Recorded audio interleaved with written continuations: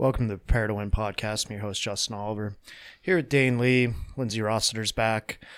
Going to let Lindsay kind of intro today's episode.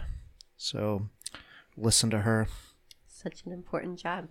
So today we're going to talk about, since Jess and I just competed over the weekend, we thought it'd be a good idea to talk about kind of like game day, competition day mindset as it relates to strength sports or any other sport.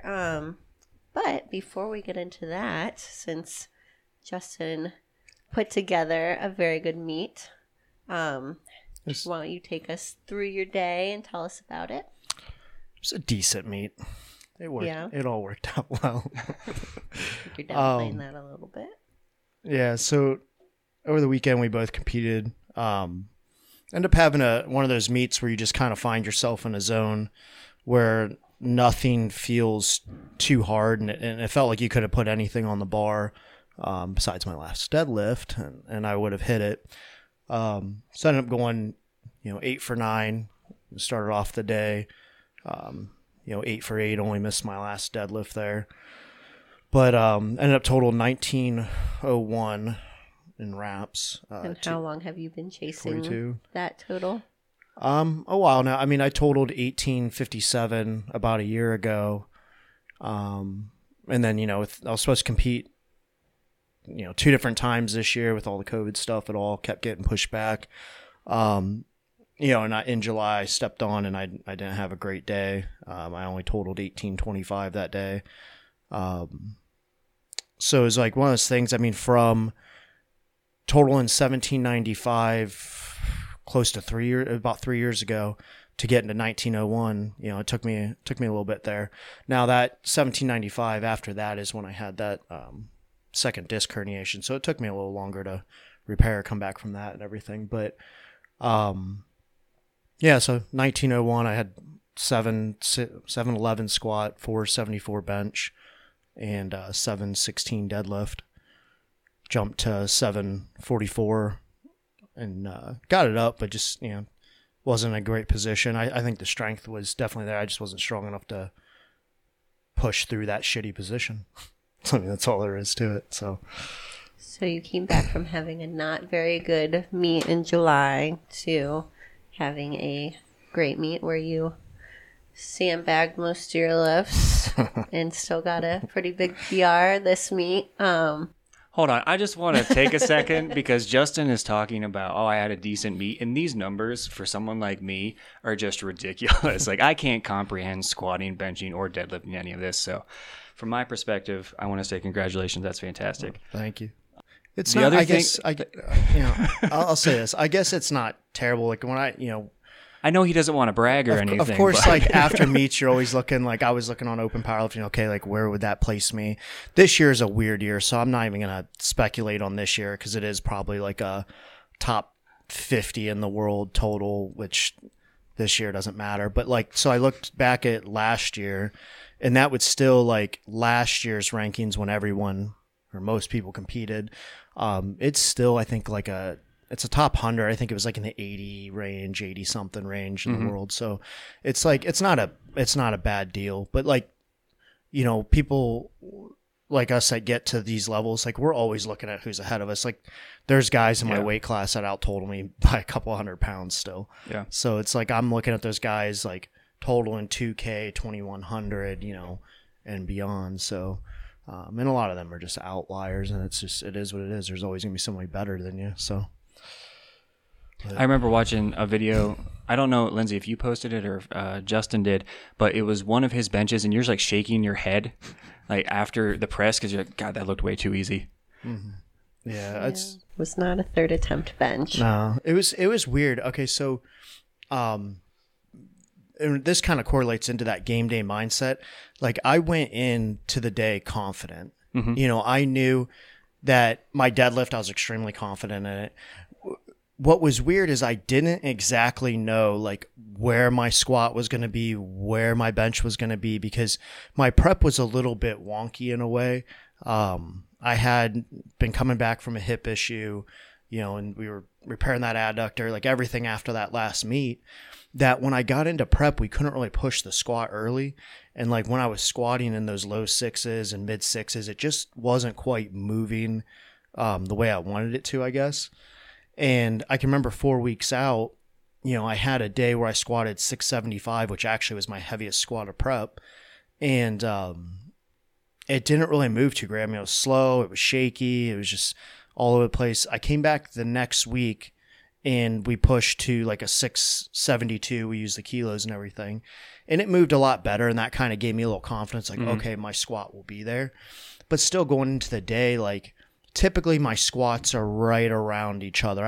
It feels a little bit easier on meet day, but not like it did this time. I went in and it's like, I posted in my story, my opener and my third attempt moved almost exactly the same. And opener was 640 and third attempt was 711. So it was one of those things, like I probably still had 20, 30 pounds in there pretty easily. Like the 711 was the only squat that I took that I was like, I could feel, okay, I have some weight on my back and, let's see what happens. And it still moved pretty good. So I think that once I did that and I had that, 3 for 3 on squats, which I haven't done in a while in wraps, that's what set my confidence even higher for the day. Mm-hmm. So, when we were talking about game day mindset, it's like I didn't go and, I mean, you saw me, I didn't approach those squats angry. I didn't approach those squats like, you're always nervous. I think most people, I was shaky and nervous for my opener attempt squat, and I always am. And I always tell lifters that, like, just get that first squat out of the way. And that's why we open smart. Yeah. Something that, you can hit, it doesn't matter what's going on, what the atmosphere is like, how you're feeling. The last warm up. Yeah. Just make sure you're in the meet. So when I walked out for that one, it's like, I mean, my legs are almost shaking because there's just that adrenaline buildup. And nervousness of like, I need to get this to get in the game. And, what if they get me on depth? What if they do this and that? And, you'll have to clear your head of all that and just kind of go. But, after that, I was just calm. I mean, I walked up to even to my third attempt. I'm like, I know I'm going to. That's probably the calmest I've ever seen you, like throughout the meet. Like, yeah. Yeah. I just knew I was going to. For was your last deadlift. Yeah. Well, I got to get hyped for deadlifts. and if you happen to be there and saw me, I'm a psychopath. So people, I'm sure. Hey, but you turned it on and off. Yeah. But that's the thing is like when I'm an aggressive person inside anyway. So like I can walk into a squat pretty calm, confident, focus on all the things I got to do. Maybe let some internal pressure build up, some internal adrenaline build up, but it's not like I don't scream and get hype and go all crazy and stuff. Bench, I always pretty much stay focused. I may whisper some things to myself or whatever, but like I'm not too crazy. It's more of focus on setup, focus on your technique. Not outwardly crazy. I just talk to myself. It works for me. But on a deadlift, I can't walk into those. I don't know how anyone does walk into those calm. It's one of those lifts that, like, yes, it's technical, but I'm a conventional puller, so it's like, you need the technique clearly, but it's pure rage at that point in trying to pick up what you can. And some people do need that, but I think the big thing is being able to turn it off when you step off the platform, or else you're probably not going to have a good day. Yeah. Because, well, that's the thing is like when this was, like she said, probably one of my more calm meets. I was talking, and I did this in my last meet too. I was talking to people between my attempts. There was times I even smiled or laughed or joked or whatever between my attempts, and that's something early on in lifting I were like scared to turn it off ever. Like you were silent the whole day. You were angry the whole day. You thought you needed to be. And it really is one of those things, like you do get so many adrenaline dumps that your body can handle. So it's not good to get hyped for every single lift, because you're just going to fatigue yourself that much more if you're trying to stay like hyped up all day. Even like my caffeine intake has dramatically dropped on meet day compared to what it used to be, because I don't want that just turned on like heart racing pump all day. Yeah. I want to be able to turn it on for the 20, 30 seconds I need it, if that, and then calm, so it's like even on those deadlifts, like I walk out, opener, second attempt, got a little bit up for it, and came off, collect myself, like, okay, where do we go? And I had actually like been kind of got ripped down a little bit in my trap and my like scap and everything. That whole right shoulder, like I couldn't really retract it back. It was just kind of dead hanging. I put like almost felt like knots in my back because I got pulled down by the deadlift. Yeah. So we're trying to find someone with a Theragun. We're like getting some blood flow back into there, get everything feeling better.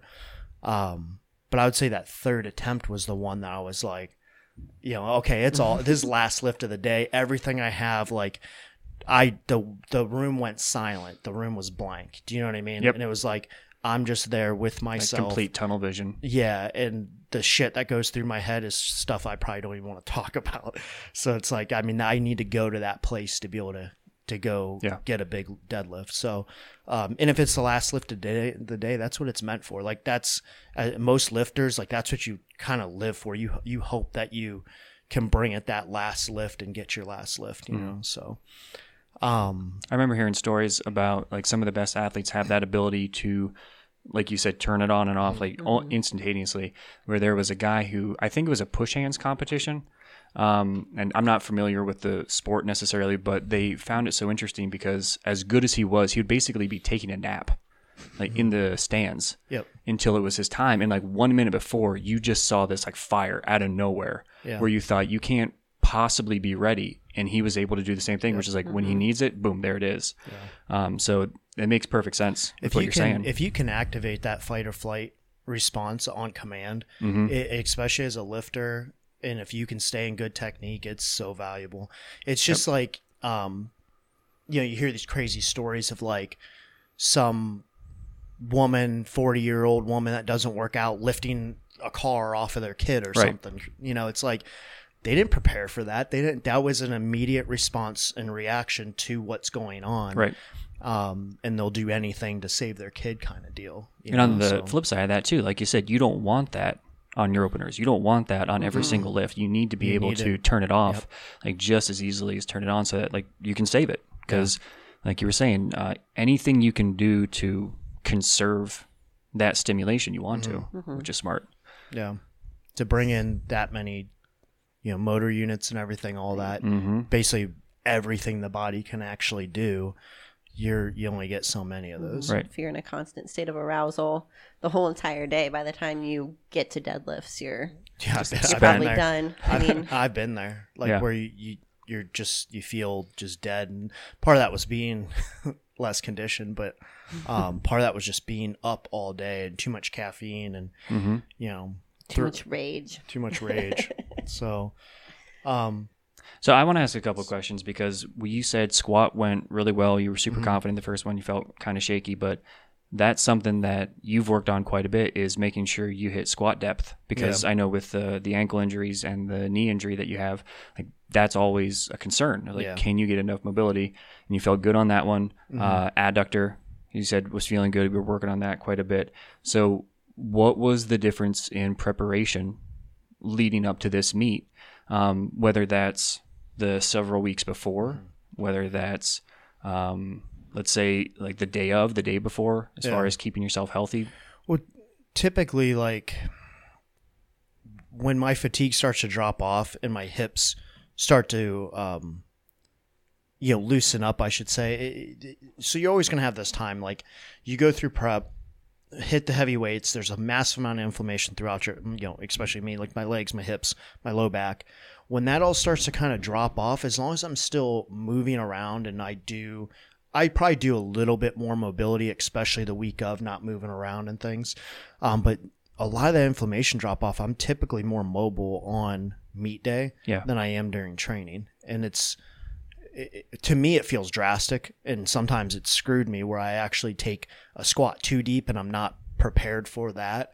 And I come out of the hole real shaky. But, I think the biggest difference is just keeping moving, keeping my body healthier, if that makes sense. The diet was on point. The sleep was on point. This is something I'll probably post about. It's like, sure, the programming, clearly helped, but I did all of my outside factors through prep. So my sleep was, the best it could possibly be. I think I only had a few nights during prep where I had not great sleep. And for me, that's really good to only have a few nights. Diet for the most part was on point the entire time. Mm-hmm. I went through some times when I was real tired, some days where it was hard to eat and stuff, but there was nothing that really popped out during the prep besides the biceps that was I'm hurting this. I can't do this. And you know what I mean? Yeah. I remember so it wasn't a lot working of on you, was 2 weeks out. I was this is easily the smoothest prep I've ever worked on you with. Yeah. And even the bicep issue that we had, we got to a point where it's what do we need to do? Yeah. We were actually looking for things that we could spend the extra time on because we had the extra time because everything else was really dialed in and under control. Yeah. Again, that's, you look at all the variables that were on point. You got, the programming, and inside of the programming, there was things that I personally modified, and I communicated with the coach, hey, mm-hmm. I took this out, I subbed this in because of this reason and stuff like that. And it becomes body awareness in a way. So if my back felt a little bit off, okay, I didn't do my good mornings that day, did something else that wasn't as fatiguing on the low back. So, I kind of have the little bit of luxury of knowing those things a little bit, but you have to be aware of your body and know when to push your accessories, when to kind of, okay, I'll push this one, but this one today I need to back off of a little bit, and as a lifter, people need to kind of understand that. Mm-hmm. But, not to get too far off topic, but all that, for, meet day, everything just added up.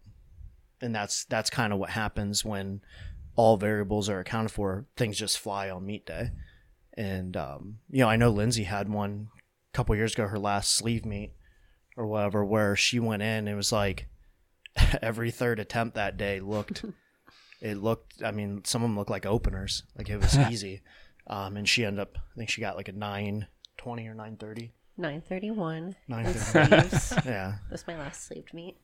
I mean, she left 10, 15 pounds on every lift. Yeah. It was pretty crazy. So, my first 300 squat, my first 200 bench, and my first 400-pound deadlift, all in one meet, and they all looked like openers. Would you bench 214 that meet? 215. And she still blew it away. It's same with my squat. It was almost I didn't know what to pick. Her third squat flew up to. I was we just went up. I don't know. I mean, what are we supposed to jump to? And it's hard when you haven't been there. So this meet, squatting only 675 in training to squatting 711, and I have a comparison video of those two squats moving. Yeah. It's night and day, and it's I remember Jabez told me in prep that I could squat 740. He's it's not a strength thing. It's just you need to maintain good technique and work through the bar properly. Yeah. I thought he was fucking crazy. I'm dude. And you probably could have squatted 730, 740. Yeah, and he told me after the meet, he's 738. Would have been there. Would have been there. Yeah, I have no doubt. So, but it's one of those things that even though I didn't know exactly, because my thing was I wanted to total 1900 and obviously do the best I could and all that stuff. I was fighting I knew my deadlift was going to fly. It had a great prep. Unless something magically fucking went wrong that day, it's going to fly. Yeah. Not knowing the squat. So my second attempt squat was 683. And honestly, I just kept thinking when I was planning my numbers, I'm if I hit that 683, I can be content because I know I can make it up on the pole, And I think, the reason 683 moved, the reason I jumped to 711 is I don't know how anything above that's going to feel. And then also I want to hit that third squat to add to the total. And I know if I hit 3 squats, now I have a lot of leverage and towards the other lifts that I can play with them a little bit more. Yeah. And then I know okay, if I happen to bench 463 or 468, I can again make it up on the deadlift to hit 1900. Mm-hmm. So, my bench, because of the biceps, didn't have the greatest prep, but I ended the prep with a gym PR. So that kind of let me know, like, okay, if I get the same boost that I normally do, I remember I told her 474 is going to be there, maybe 480, but if I don't, then I don't know what I'm going to do, what my temp should be. And I opened 440, went 457, and then 474. 463. Did I go 463? Okay, 463, and then 470, and they all moved pretty much the same. Yeah. And it's like it was just one of those days, like, okay, now I'm in the zone. Yep. So, I think you need, like, a lot of lifters go through this where it's like they hit certain numbers in prep, and then they think like that's the end all of, like, oh man, and during the meet, like, this is all I'm going to get kind of thing. Or like a lot of them don't understand, one, just with that fatigue factor dropping off, you're probably going to get a little bit more at the meet. Yep. As long as you peaked well and things, as long as you're doing all your, nutrition, sleep, your hormones are good, all that stuff, hydration, like, as long as you keep it together, you're probably things are going to feel easier at the meet. They always should. Yeah. And if they don't, then it's a bad meet thing. Something went wrong in there. There's something that you screwed up that's wrong. And that's why tracking becomes so important, because you can go back and look and say exactly what fell apart. You gotta pay attention to all that stuff. But a lot of lifters don't understand that. We'll make a jump to certain attempts, and you're strong enough for it. And it's funny sometimes how they miss them, like, or make them, and then they're surprised. It's you're gonna be able to do better as long as you follow those variables and understand, like, you might only hit, like this. Okay, so that squat was a PR, all-time PR squat for me.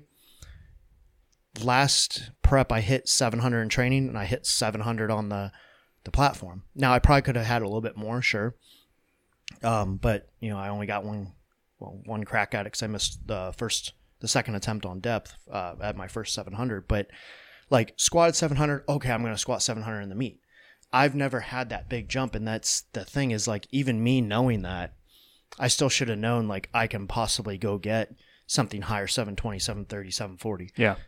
So especially new lifters, it's like whatever you hit in training, that's, like I said, it's not the end all. Like, that's not what you're capped at for hitting at the meet. You could blow those numbers away. You gain another 40, 50 pounds at the meet. You never know. Or sometimes it works the opposite way if you're very nervous, or, you're doing 3 lifts in one day. So you might not deadlift what you were deadlifting in training on a day when you're fresh, and that's the only lift you're doing. So, well, it's like you take, things aren't always going to go perfect too. Like Lindsay goes out the meet, prior, and this thing, she did 2 meets back to back, but just 7 weeks ago or whatever, she's hitting all-time PRs. She hits a total PR, all that. She comes out this meet and she gets, she got called for depth on her first squat. That could have just immediately wrecked her mindset, wrecked her meet, and you can't allow things to do that. Things are going to go wrong. I've done it before where I've walked out and missed my opener on depth. But she still, obviously had to come out, take that second attempt at the opener, but she still went after her goal. She still went at, she jumped to the 402, which was damn close. Like, she had the strength for it, and they got her on depth on the third, but it's like, things go wrong. She could have just been like, okay, I'm done. And I've seen it at meets, and I saw it this meet where someone got real pissy, and the rest of their meet was trash. Yeah. Like, they damn near bombed out then on their bench because they were so fucked up in the head. Yep. Where she came out, she hits her bench grindy PR. Bench is my only loyal lift. No matter what, I always hit a bench PR, and that's it. But she still went out, she had fun. And that's what I remind her of is, like, you did back-to-back meets. You're at this meet. Yes, you have a goal, but you're also here just to have fun. But I also signed up last minute to have fun. So. Yeah, to have fun with everyone. And that's like, it's Iron Mafia's last meet. Like, let's just go have fun. We'll be able to compete together. It'll be a fun day. And that was the first time in how many years that you guys got to compete together? 4. 4, yeah. It was fun. Because what was it, West Virginia meet? Mhm. That was the first one I came down 2016. Yeah. with you guys. Yeah. Yeah. So it's, you know, it's kind of goes back to what we said before is like, we both could have just been pissed off, angry, like not had fun all day. And it's like, I think as you get more experience, you get more relaxed. Yeah. And Exactly. and the meets where I've been the most relaxed and just had the most fun, talk to people. My headphones are out most of the day. Mm-hmm. Those are the best meets I've had. I mean, like the Surge meet that I did in October, obviously that's the best total I've ever gotten. PR'd all my lifts. I don't think I put my headphones in once that day. Like, yeah. joking around during warm-ups, talking to people. Yep. I think, you know, and I think it depends like what sport you're playing, what your personality is. Cause you look at like an MMA fighter isn't going to walk into the cage and, you know, well, unless you're Conor McGregor, like being cocky, yeah, the other guy Yes, there are a few smiling at examples. him or whatever, you know. But it's like internally, you know, he's ready to go, and that's like a confidence like turn on to him. But like, He seems like he's having a fun time. yeah, but do you know what I mean? It's like Yeah. everyone reacts different. I can remember, you know, because I playing sports growing up. It's like take football for example. Like you'd have guys in the locker room, like me. Once I walk through the door to head to the locker room, it's like game face or stone faced. Yeah. I'm ready to go. Yeah. You know, and like I don't say much to people. I don't really talk much. I'm just like going through everything in my head, ready to go, getting a little bit ragey and stuff as we get closer to the game. And then you got guys that like joking around, slapping towels at each other, you know, and it's like some were dancing around. And I remember like coaches used to always get angry. And I look back at it now completely different. It's like coaches used to get angry, like, why are you guys screwing around? You know, come in yelling like everyone should be serious and all this. No, like, you know, you don't realize it till later, but like that's some guys' ways of like relaxing, having fun. And you know, once they're on the field And once they're on the field, they're ready to go. Yeah. the snap or whatever they do in football. Yeah, she doesn't However that understand goes, I it. still don't understand football, but they're focused, they're ready to go, they have their game face on. Yeah. And I think you can apply that to the platform too. Like, I know a few lifters out, I'm quiet, I'm focused. Yeah. I think like visualization is something that has worked really well for Yeah. me. Like I'll picture myself hitting the lift, and once you step on the platform, turn it on. And everyone's like, everyone's again, like I can relate it back, you know, in sports. Like there was guys in that locker room that end up going on to play pro sports, and like some of them were the same guys that danced around and had fun and smiled and stuff, and then they go on the field and just wreck everybody, you know. Yeah. And it's like then you had the guys that were like stone faced serious that never even got on the field, you know. So it's like it's all about your own personality. Same with like some of the best lifters in the world. If you watch them, like when they go to lift, it's like, I mean, some of them are just complete, like, you would think they're ready to murder someone. I mean, they're you look at them and you're like, Jesus, I hope they don't have a knife. Like, they're going to shank somebody, you know what I mean? But then they walk off the platform smiling. You know, they'll hit a big PR, or maybe they even, like, I missed that lift. I kind of walked off laughing. It's because I had a good day, and I was just like, I knew I had that. But, like, you know, some of the nicest people that I've met are also some of the craziest lifters that I've ever met. Yeah. Do you know what I mean? Yep. So it's like, just because that person, you see them for 10 seconds, just immensely intense, it's not like that person just walks around like that all day. Right. You have to know when to bring it and when not to. So that's going to go back to, like, Lindsay's known as like the smiley lifter, you know. She smiles after all of her attempts, or Most of the time. Most of the time, yeah. Or if she hits a gym lift, she's smiley, you know. So it's all about your own personality and what's going to work for you. There's And some it might people. take a while to find Yeah. what does work for you, Yeah. but when you figure it out, Yeah. you know, you can turn that on. There's some people that aren't intense externally, but, like, you know, internally they're fired up. The blood's got to be pumping. Yeah. Or else you wouldn't hit the lift. You know what I mean? So I think that's another thing. If you are one of those, like, introverts that are just not going to express it, like, you at least need to build it up inside and just be confident in your lift. I think that's the biggest thing, is confidence. If you know you can do it or think you can do it, you're probably going to be able to do it. So if you walk up to the bar questioning, like, oh, I don't know, this might be heavy. Like, then it's going to feel 10 It's gonna times be heavy. heavier. As soon as you think that. And I think confidence if you is look huge, at, you know, it was on my original business card, and that's why it's on our shirts now.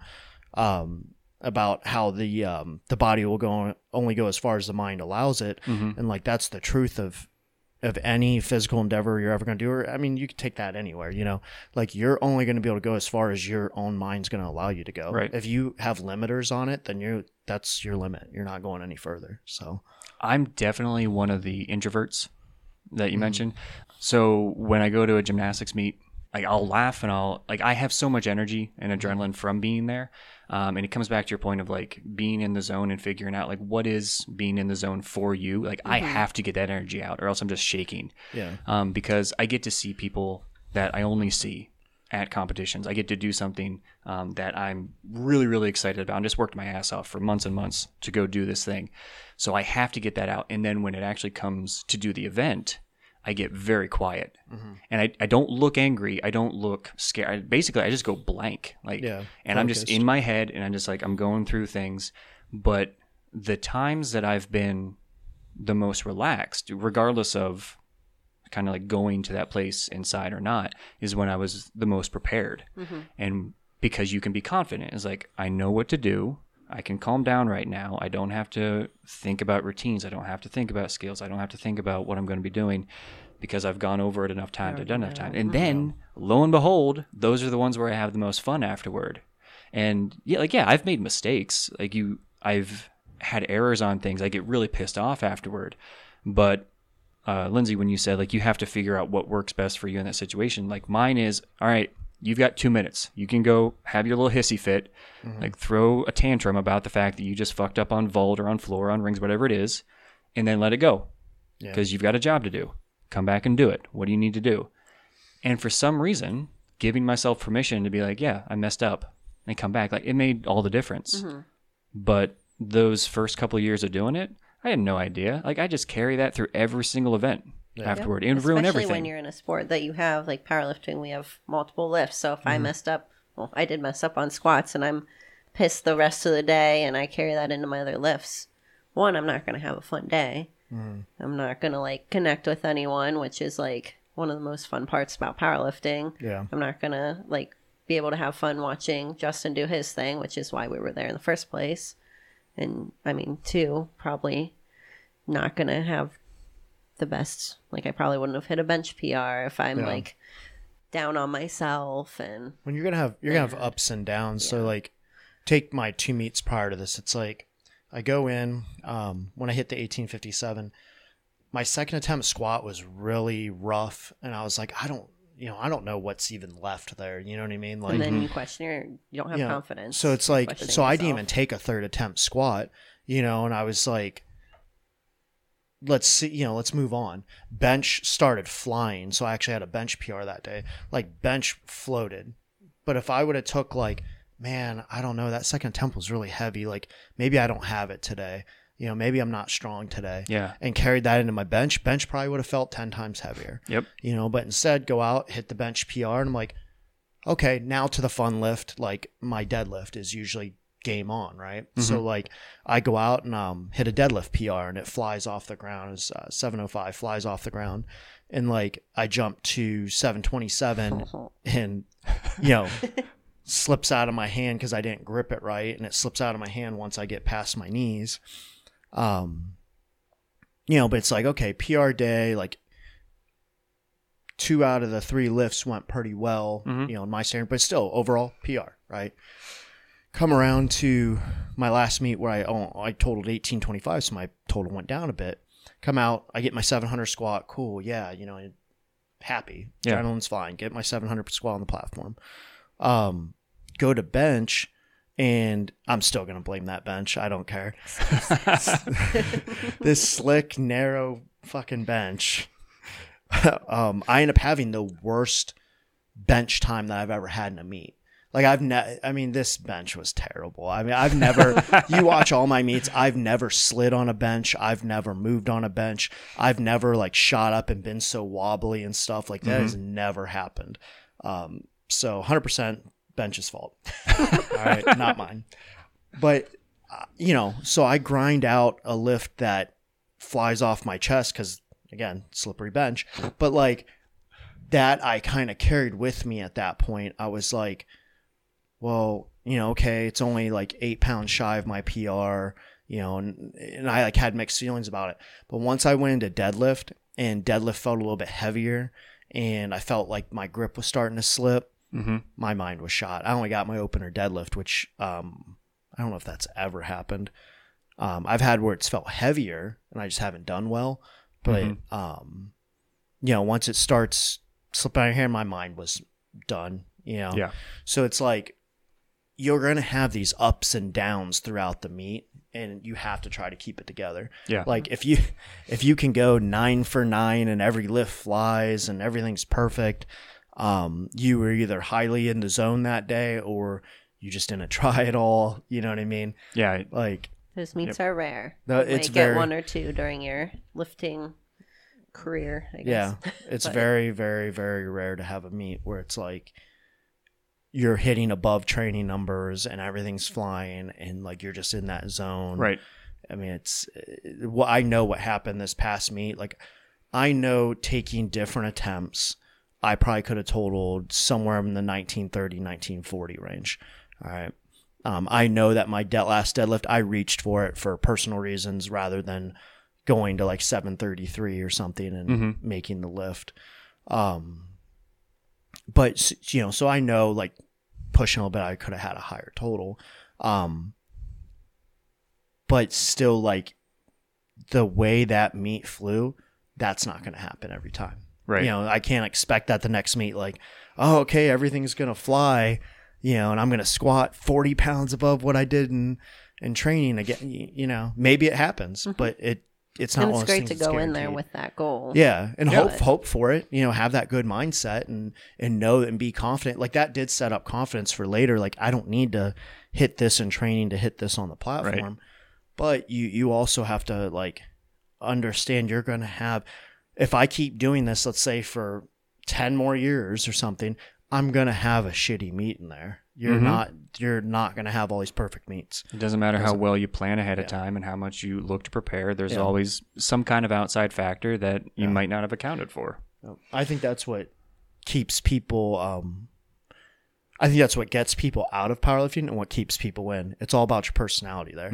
Some people can't handle the fact that like they think once their total goes down or once they didn't hit a big PR Or that they have a plateau for a or little they have a bit. plateau for a little bit that, I can't get any stronger, or like they don't want it, like that. It's not they're just not in it for the right reason at that Yeah. point. Like you don't like the process, you don't love the process. I said after this meet that I'm gonna be taking a break back and taking a step back and Not going to compete for like not- at least a year. not going to compete for like a year, and I'm going to focus on it because we have a big life year coming up of just all these things in our lives like that me and her need to do. Another business venture most likely and all that stuff, like all these things coming up, and what am I doing? I'm already looking to compete In the spring. in the spring, hopefully in like May or something. So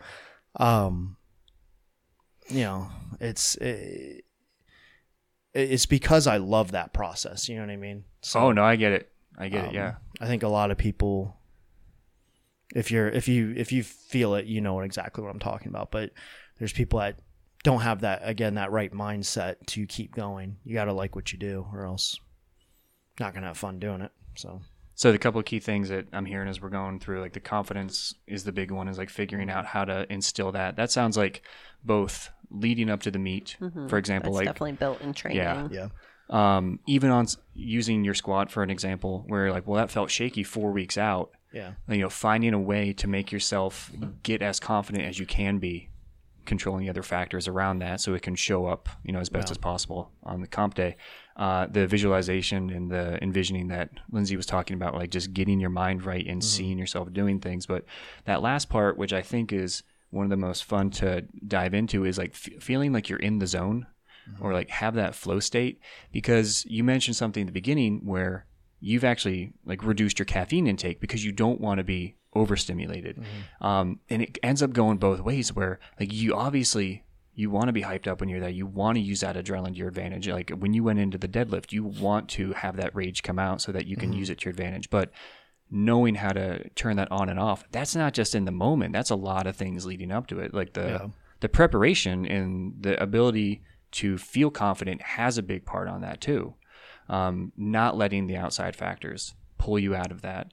Because you could have, I don't know if you remember, like the bell curve of stimulation that they talk about in X Science, where it's like you want to be like right there in that sweet spot in the middle. Yeah. And figuring out how to get there, that's different for everybody. Like maybe for some people, they need a dose of caffeine like on that day in order to get them there. Maybe somebody else needs to make sure that they have even less, because like I was saying, for me, if I have anything like that, I'm shaky. I'm way over the top, too much energy, because there's so much other adrenaline inducing situations for me that like I've got to keep myself as calm as possible. Yeah. Like that one in particular, I think is really interesting to look at for people. And I think if like, again, taking it back to like early days, like if you grew up playing sports, I feel like, or like her growing up in dance, like I'm sure like there was a little bit of nervousness, but then that spotlight comes on you, and I might be wrong, but like that spotlight comes on you and you're on the stage and like you kind of just flow. And it's like It's very similar. You kind of just black out. Yeah, you just go. You know what I mean?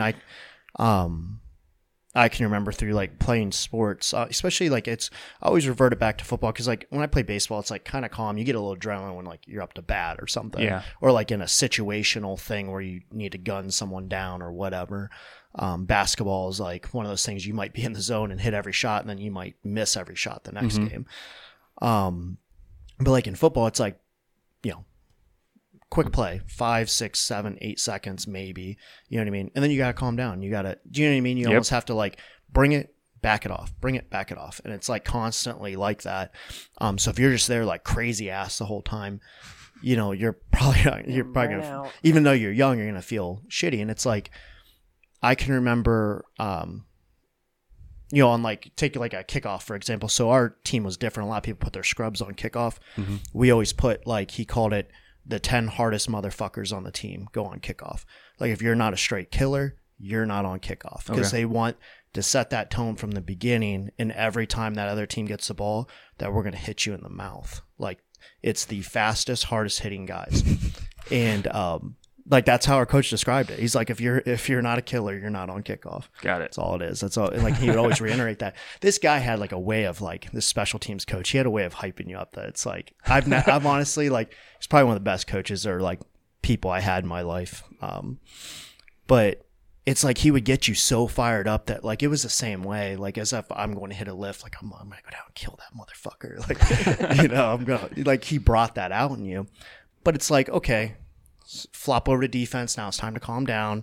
Let's, focus, do whatever we got to do on certain plays.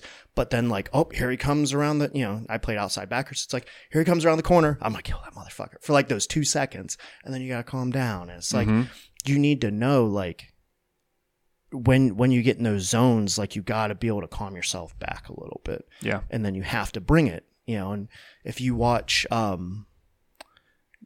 know like LeBron's talked about, Kobe used to talk about, like Mike Jordan used to talk about, like all these great players in basketball. It's like when you get into those hype zones, they're still calm. Yeah. So it's like, I know it sounds like very, I sound like a yoga person right now. I was going to say some zen. Very zen, yes. Be very flow, but it's one of those things you don't typically see it in lifters for a few years. Yeah, I was going to say it's something, it's a balance that takes time. Yeah. And practice and self-awareness, I think, that you have to know kind of that you want to develop that balance and kind of find, again, what works best for you. Like, because you see it in the beginning, it's the two extremes. Either they're not hype enough and can't bring it out, or they're just over crazy hype the whole time. And it's like, I think that goes back to your personality, but you have to like, you have to learn to balance. You have to figure it out, or else you have to learn to get with the confidence thing, get out of your head, not doubt yourself. Because I mean, I know I reverted back to that a little bit this meet with my squat. I was, especially after I missed my opener, I was really anxious, really in my head. Felt like I was going to throw up the whole time, and that obviously did not serve me well. So sometimes you're going to mess up. Nope. Yeah, it's a good meet though. It was fun. It's still fun.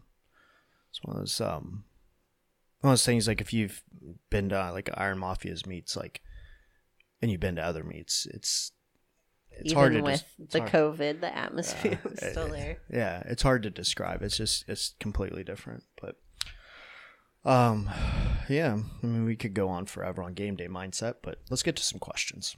Let's do it. Q&A time. I asked, how frequently should an athlete compete in powerlifting or weightlifting? And my answer to that was, in the beginning, for powerlifting, I'd say like 2 to 3 meets per year for the first 2 years is probably about average. And it's something that, depending again what level you come in at, you're probably going to be capable of doing. Yeah. I would say most people do 2 a year. And then as you get going, you might have those spans where it's, an 8 to 12 month in between a meet once in a while, just because you need that time to build. You need that time to refine and everything, and you need to go through it. And I have this a lot where athletes will, let's say, for example, let's say they're getting into like that medium tier where things you need a little bit more time to develop. Yeah.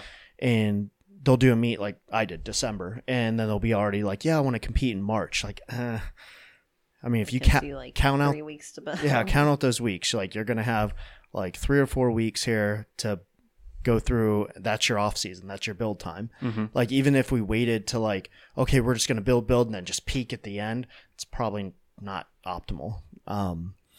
Unless like maybe you just blew away all your lifts, and that's a thing where we know, okay, 16 weeks from now, 18 weeks from now, there's probably going to be more weight there. Yeah. Then okay. Yeah, we could probably do something like that. But like if you had to grind your lifts and you pushed, it's probably not going to work.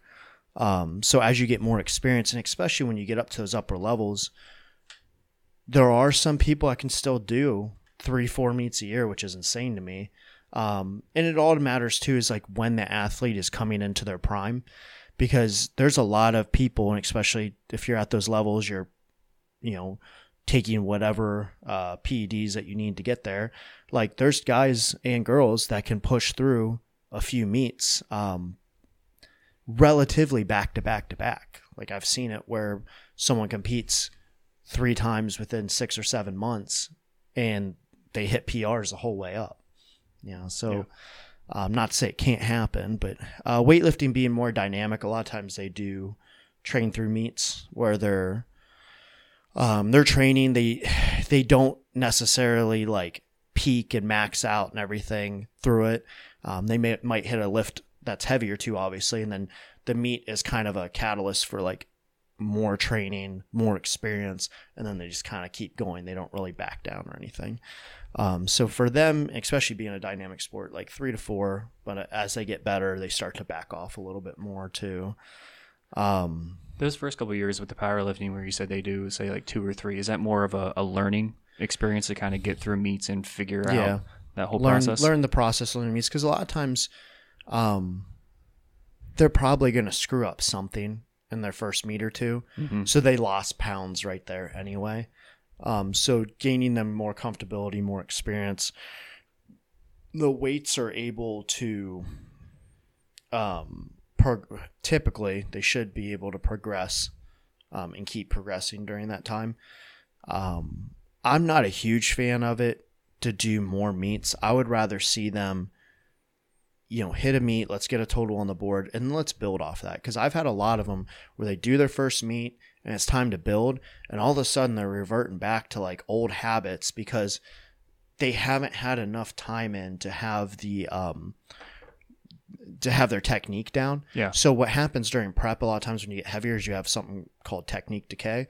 So like your technique, while it should still be sound, when you start to hit those limit weights, like your technique isn't as sound and you're not doing as many reps, and the neurological factors aren't there. So when you have that decay coming out of the meet and going back down, a lot of times their technique starts to falter.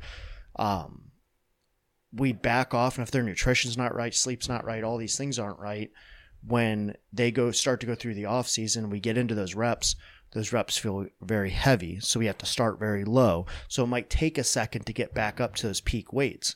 But if you want to compete 3 months later, we didn't have any time to work at that, 80% range or 75% range for reps and things like that. We didn't have any time to build anything. Mm-hmm. So I like then to have a little bit more build time, go into the second meet confident, hit some you know what I mean? Yep. And kind of do it that way. So that's my whole. And I know one of the things I've seen with Dan with the Olympic weightlifters here, especially when they were training and there were no meets to go to, like he would program that in where it's like, hey, we're going to go into this Saturday after, whatever block we're in, and we're going to treat this essentially as a competition. We're going to see what your weights would be. Single Saturday. Single Saturday. So when you're talking about, it's almost like a train through where if you can, or if the coach can find those meets that fit in line with the programming, like you go in and like, all right, that's essentially like your max out like you would have anyway. And their eye is always on, states or nationals. Yeah. The next question that I had on there, this one, I've kind of gotten variations of this before. So, I don't know, it's a very weird question. Someone asked, what's better, to count macros or weigh your food, and which would provide the best results? Sorry. It's like, you're essentially doing the same thing. The only thing that, like, to count macros, you just have to log your food. If you're weighing your food, you're already basically counting your macros. Just have to track it. Or log it, track it on MyFitnessPal. Or if you're old school and do the actual math on it, you have to do the math, and like those are the macros you just ate. Everything you eat has macros. So it doesn't matter what diet you're on. You can be on keto, carnivore, whatever, diet you want to call it, and you're eating macros. So when people say like, I had someone say one time that macros didn't work for them. That means that eating doesn't work for you. Like that makes absolutely no sense, because okay, maybe macros didn't work for you because you didn't adhere to them. That might be why. Yeah, maybe it didn't work for you because you were too lazy to weigh your food. Maybe you just had the wrong macro numbers. Maybe you just have the wrong macro numbers. Yes. But someone said, yeah, macros don't work for me, and they reverted back to keto. And it's like, you're still eating a certain number of macronutrients. Yeah. You don't. Day. Yeah. What he should have said if he wanted to have an argument was like, because he went to keto, is like, oh, eating carbs doesn't work for me. Then we could have had a conversation of why don't you think they work for you? And you know what I mean? Figure that one out. Because 9 times out of 10, that's completely false. Can someone help me understand about the whole weighing your food as an option for dieting? Like, do people really just do that and stop?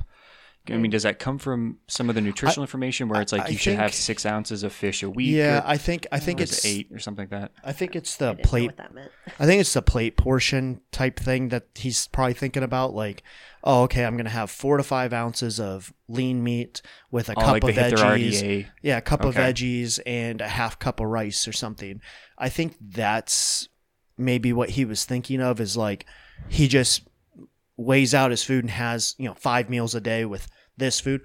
Well, you can figure out the macros, and it's still going to be more efficient, because then you're actually macros, through the math equal a certain amount of calories, and that's the main driver of your food intake.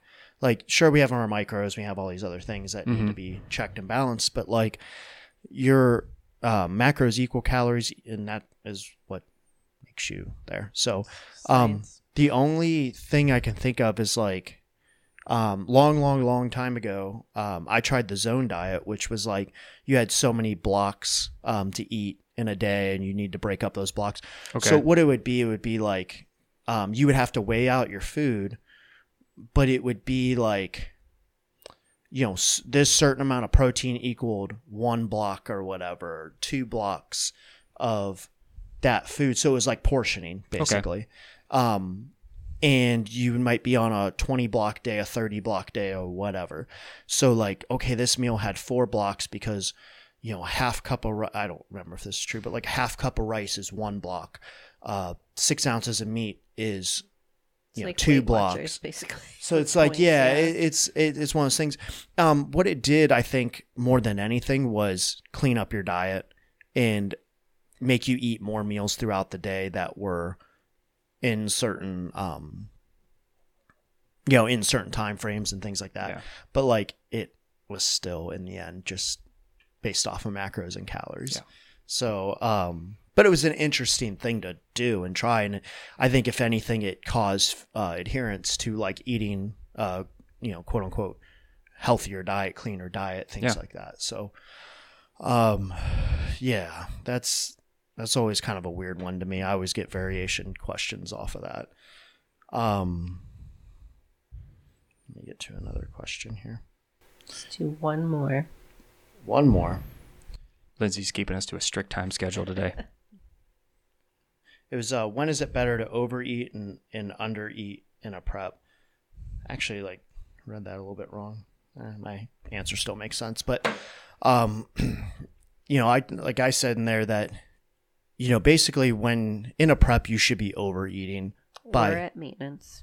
Or at maintenance. Or at maintenance. But typically, like, if you're going to overeat during a prep, it is good to overeat. Let me explain this way. You're going to need... I feel like you just went into like professor mode there. You need a little bit more calories to help that repair process, to help the recovery process. It sort of depends. Again, there's so many variables to this. It's like, what's your programming look like? If you're doing a top double and then 2 accessories, no, you're not going to need as much food.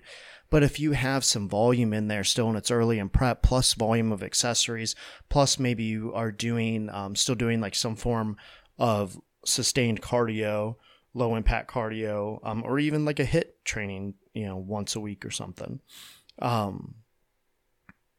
you're going to need a little bit more calorie consumption. So what I said in there is like generally, anywhere from, if you're going to be over 200 to 500 calories, which clearly if you're only eating, 1,500 calories a day, don't jump to 2,000, you know what I mean? Don't go on the high end of it. But you don't need that much more food to help maintain, to help repair, to help build. Because if you eat too much, you're just going to gain too much body fat, and it's useless body fat at that point. And they've actually done studies where, like, especially like through hypertrophy phase where you're trying to build muscle, those few hundred calories are kind of optimal to build muscle and limit fat. Whereas, like, if you overeat, the ratio is off. So you're not building as much muscle, and you're storing, you might be building as much muscle, but you're storing more fat. So it becomes almost like useless calories unless you're trying to be, 400 pounds or something.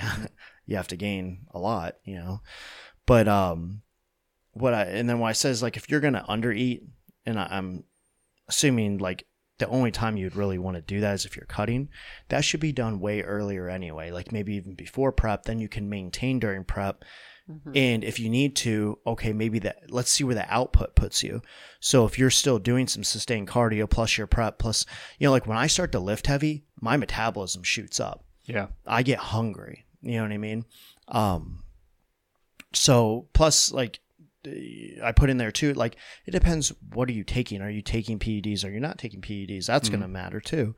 But like, if you're under eating to make the cut, that should be done well before prep. You don't want to be like 5 weeks out and, oh my God, I have to restrict calories, but now I'm about to peak, like, while under eating. No, that's not smart. You're asking to get injured. You're asking to not repair.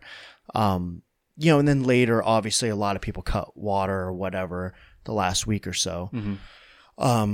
Which you can be, I went from 243 wake up, 244 wake up, 3 days out to I weighed in at 237.5, and I still ate a lot, in terms of like normal in terms of my own eating, I was still eating pretty good. I mean, the day before weigh-ins, we were traveling, but like, I still woke up. Did I have my breakfast burrito that morning? Mm-hmm. I think so. I had my breakfast burrito that morning. It's 800 calorie burrito, let's call it. It's got bacon and everything else. It's got sodium. Mm-hmm. We had some fruit in there. I just basically tried not to eat too much that was gonna, like, I didn't eat like yogurts or anything that was gonna slow down too much. I even had steak, which I normally wouldn't do. Yeah. I had a steak. Steak, rice, and vegetables for lunch before we left. And normally I wouldn't do that because the steak will slow things down a little bit. On the drive, stopped, got a Wendy's chicken sandwich. What did I eat when we got down there? Trying to remember. Oh, beef and rice. And then I wanted to make sure I could sleep, so I had a bowl of cereal to like have a little bit more in because I was really hungry. Yeah. And I was drinking water all day, and I still drifted down. Dropped another like 2.5 pounds that day into the next. Mm-hmm. So, as you get near that end, like for me, I was just simply like not working out as much. My muscles aren't holding as much water, things like that. Things aren't opened up as much. My sodium I limited a little bit, but that's just natural. Like I didn't do anything. I wasn't trying to cut water or anything. Right. So you can cut down a decent amount through the water manipulation also, or water cutting. So while you want to be in a good spot and you don't want to drop out too much of a percentage of your body weight with that water, as long as you're close through dieting, Mm-hmm. a couple pounds isn't going to kill you to just take out the water. So you don't necessarily need to undereat. I think that's one of the most overutilized things is people cut their food dramatically during the week to make weight, to get those last like 3, 4, 5 pounds out when you don't need to do it. So Right. I think we talked at one point about weight cutting going into competitions yeah. and better ways to do it, how you need to do it. But that's a really good topic that would be Yeah. good to revisit at some point. I think that's about, we have more questions, but we'll cut it there. We Doing can- our best to catch up on the backlog of Q&As. Yeah. Next time we post them, please ask more. No, because Even though you we always like to have plenty on tap. That way, if we do decide to do a Q&A episode, or just simply it's nice to have them so we can answer them. So, you guys got anything else? Nope. Christmas is coming up. Yay. Yay, holidays. If there is a question from any of the podcasts that you want answered or in depth more, you can put those in the Q&As too, Yeah. that we can go back and revisit. Yeah, I think we pretty much covered it. Again, like we went over today, keep your mind right, keep your training right. Get your mind right. Bye. All right, on that And on note, that note. we're out of here. Thank you. Have a good one.